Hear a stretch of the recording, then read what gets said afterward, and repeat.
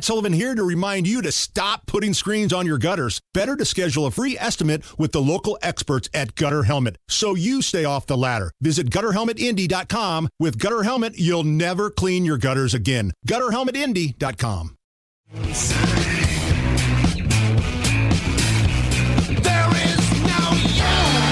My name is Nigel. Jason Hammer is here. It has been a crazy news cycle the past 3 days. You had the debates on Wednesday. You had the Trump mugshot yesterday. Couldn't think of a better guest to have on to talk about it all. Breitbart News senior editor-at-large Joel Pollak on the DriveHubler.com hotline. Welcome back to the Hammer and Nigel Show, Joel. How are you? I am great in the San Francisco Bay Area today. Oh. Going all over the country this week. I've had an amazing week. Well, look, I don't know about you. I was transfixed. I couldn't take my eyes off the news last night, the TV, the clown show that was this huge giant Secret Service motorcade escorting our former president to a rinky-dink county jail in Georgia over what seems to be Trump challenging the 2020 election. Mugshot and all. The Democrats got what they wanted last night. I think Trump is using it to his advantage, too. What did you see from your angle last night? Well, let me give you my analysis of the mugshot, and then I will add something about watching the spectacle. Yeah. So the mugshot, as you point out, was something that Democrats wanted to get because they wanted to see Trump in jail or in custody. They wanted to humiliate him. They wanted to scare his supporters, and not just because of what he is alleged to have done in 2020, but because he had the temerity to win the election in 2016. This is the moment they had been waiting for. On the right, it was a moment that many of us dreaded, not only because of the humiliation of a president that many of us supported, but also because of the degradation of the office of the presidency, because even a former president has a special status, and because of what it means for our democracy. Are we becoming a third world banana republic where the party in power prosecutes and jails the opposition party, the leading opposition candidate? So many of us felt this was going to be a terrible moment. And then the mugshot came out, and I wrote about this in my column at Breitbart this week, but if you look at his expression, he's not sad. He's not even angry. The expression on his face goes right back to how he would look on The Apprentice when he would fire somebody. That's the "you're fired" face.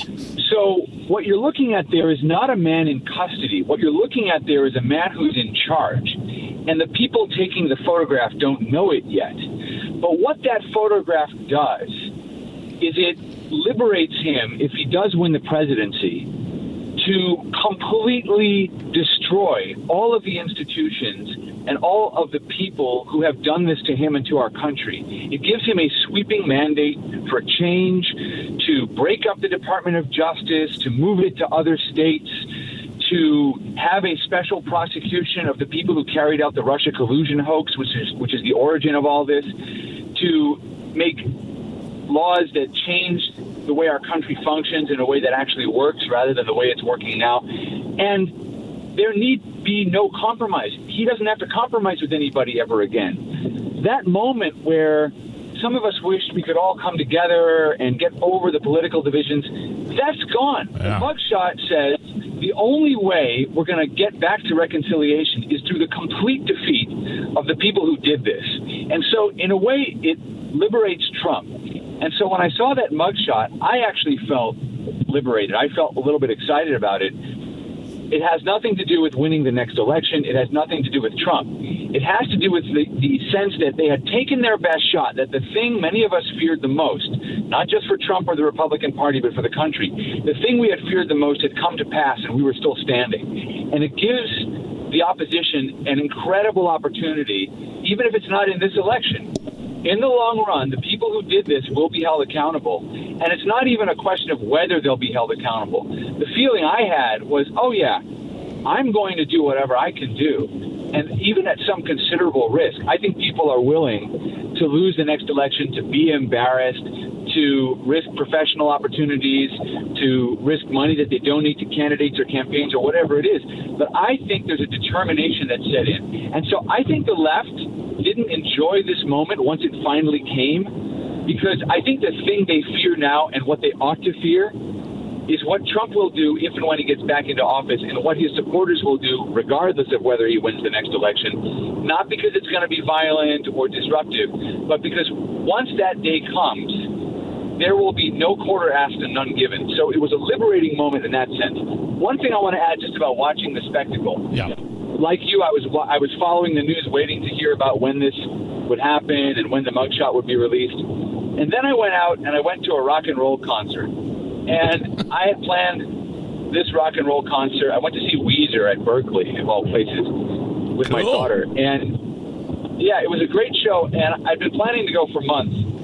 And I actually wrote my column while I was sitting there. I had to scrap the one I had already written because I felt so differently after that mugshot that I wrote the column on my phone while I was waiting for the show to start. And the thing is this, you can't let them take away your fun. The people who are doing this to our country are miserable people, and they want the rest of us to be miserable. They want us to feel like our country is bad, like our nation has a history we have to be ashamed of, like our Constitution is born in original sin, that it needs to be overthrown or fundamentally transformed. We are happy. We're happy because freedom makes us happy, and you can't actually take that away from us. You can even take it away physically. You can force someone like Trump to stand for a mugshot or whatever. But as long as we are determined to have fun, they cannot win, because our vision of the world, our idea of what we want to do is positive, it's fun. We're not about hurting other people. We're about knocking down obstacles so that everybody can live the best life they can. That's what this country is all about. They are about limiting. They are about closing off. They are about misery and spreading misery. And so I think within the boundaries of whatever you can afford and whatever responsibilities you have, you owe it to yourself to be happy. Absolutely. Because this is the best moment that the bad guys are going to have. This is their peak. You know, Mark Hamill, the guy who played Luke Skywalker in the Star Wars movies, he was tweeting about how happy he was that Trump had this mugshot. And I tweeted back at him, you don't get it. This is the end of The Empire Strikes Back. This is the last scene, you know, where Luke has to have his hand replaced because he lost to Darth Vader in the lightsaber fight. There's a sequel coming. Right. And the side you're on, Mark Hamill, doesn't win. So this is the beginning of the comeback for America, not just for Trump. The beginning of the comeback is that mugshot. That's how I see it. Joel, Jason Hammer here. So one of the criticism that I think Donald Trump got when he was the president was he talked about draining the swamp, but he didn't do a good enough job of it. Do you think this whole process, from Russian collusion, the PP tapes, the mug shots, the indictments, do you think if he gets another opportunity, he really understands that draining the swamp means you've got to fire everybody, and it's got to be day one, from attorney generals to heads of the FBI to everybody that you can see that has had a hand in what's going on now? Do you think this has been a learning experience for Donald Trump? I think you can see that in his face in the mugshot. Yeah. As I said before, that's the "you're fired" face. And my first tweet when I saw that mugshot was, "You're fired," in quotes, quoting Donald Trump. But I added, everyone. You're all fired. He's going to come in and he's going to make that sweeping change. The problem he had in his first term was that there were so few people that were loyal to him, because so many of the establishment Republicans said publicly they could never work for him. So he came in with a small crew, and they did what they could, and they faced the collective combined resistance, literally that's what they call themselves, of not just the Democratic Party and the media and the civil service and the rest of it, but also significant portions of the Republican Party, which didn't want to repeal Obamacare, which didn't want to do the other things he needed to do to fund the border wall and so forth. This time, it doesn't actually matter how big or small his team is, because what the Democrats have done is they haven't just put Trump on trial.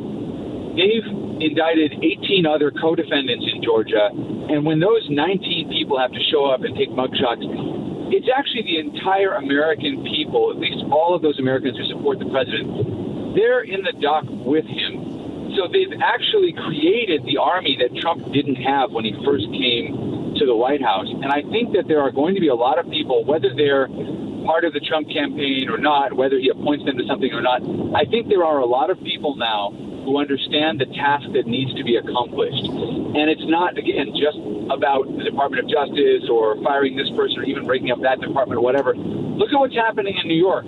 You've got the Democrat governor of New York blaming the federal government, i.e. Joe Biden, for the border crisis. There are going to be people who are going to wake up. I'm not saying she's a supporter of Trump, but there are going to be people who wake up and understand the things that need to be done to save this country. And many of those are the things they resisted doing when Trump tried them the first time. But I think now there really is going to be a quiet, silent, maybe not so silent army that helps Trump achieve these changes. So the swamp is going to be drained. Now, does that mean he's going to win? He may not win. There are, of course, a lot of obstacles, and we have a long way to go. There could be some surprises. We might see Robert F. Kennedy Jr. perhaps taking out Joe Biden. Anything is possible. We have a long way to go. But this moment creates the mandate for the kind of sweeping change that Trump talked about but couldn't persuade enough people to help him with. And I think it's going to happen next time, or at least it will happen to a greater extent than before. Breitbart, he's senior editor-at-large Joe Pollak. I know you can't probably do this in 60 seconds or less, but I just want to pivot real quick to the debate. Byron Donalds, representative out of Florida, said this: Donald Trump won the debate in absentia. Do you think that statement's accurate? I think it is accurate because, as he also pointed out, there was no candidate who showed they could replace the leadership of Donald Trump. When we talk about who won the debate or who did well, who did poorly, we're measuring them relative to each other, but we're not measuring them relative to what Republican voters want. And there's nobody on that stage who came out as the strong kind of leader that Donald Trump has been. Like him or not, like his policies or not, however you feel about January 6th, whatever, he still is the leader that needs to be beaten if you're going to replace him as a primary rival. And there were some candidates who showed that they could do pretty well, but on their own strength, they failed to show that they would be a substitute, replacement, rival, or whatever. Your analysis of yesterday and Trump's mugshot blew me away, Joel. Great stuff. That's Joel Pollak, Breitbart senior editor at large. We'll talk to you soon, Joel. You're welcome back anytime. All right. Have a great weekend.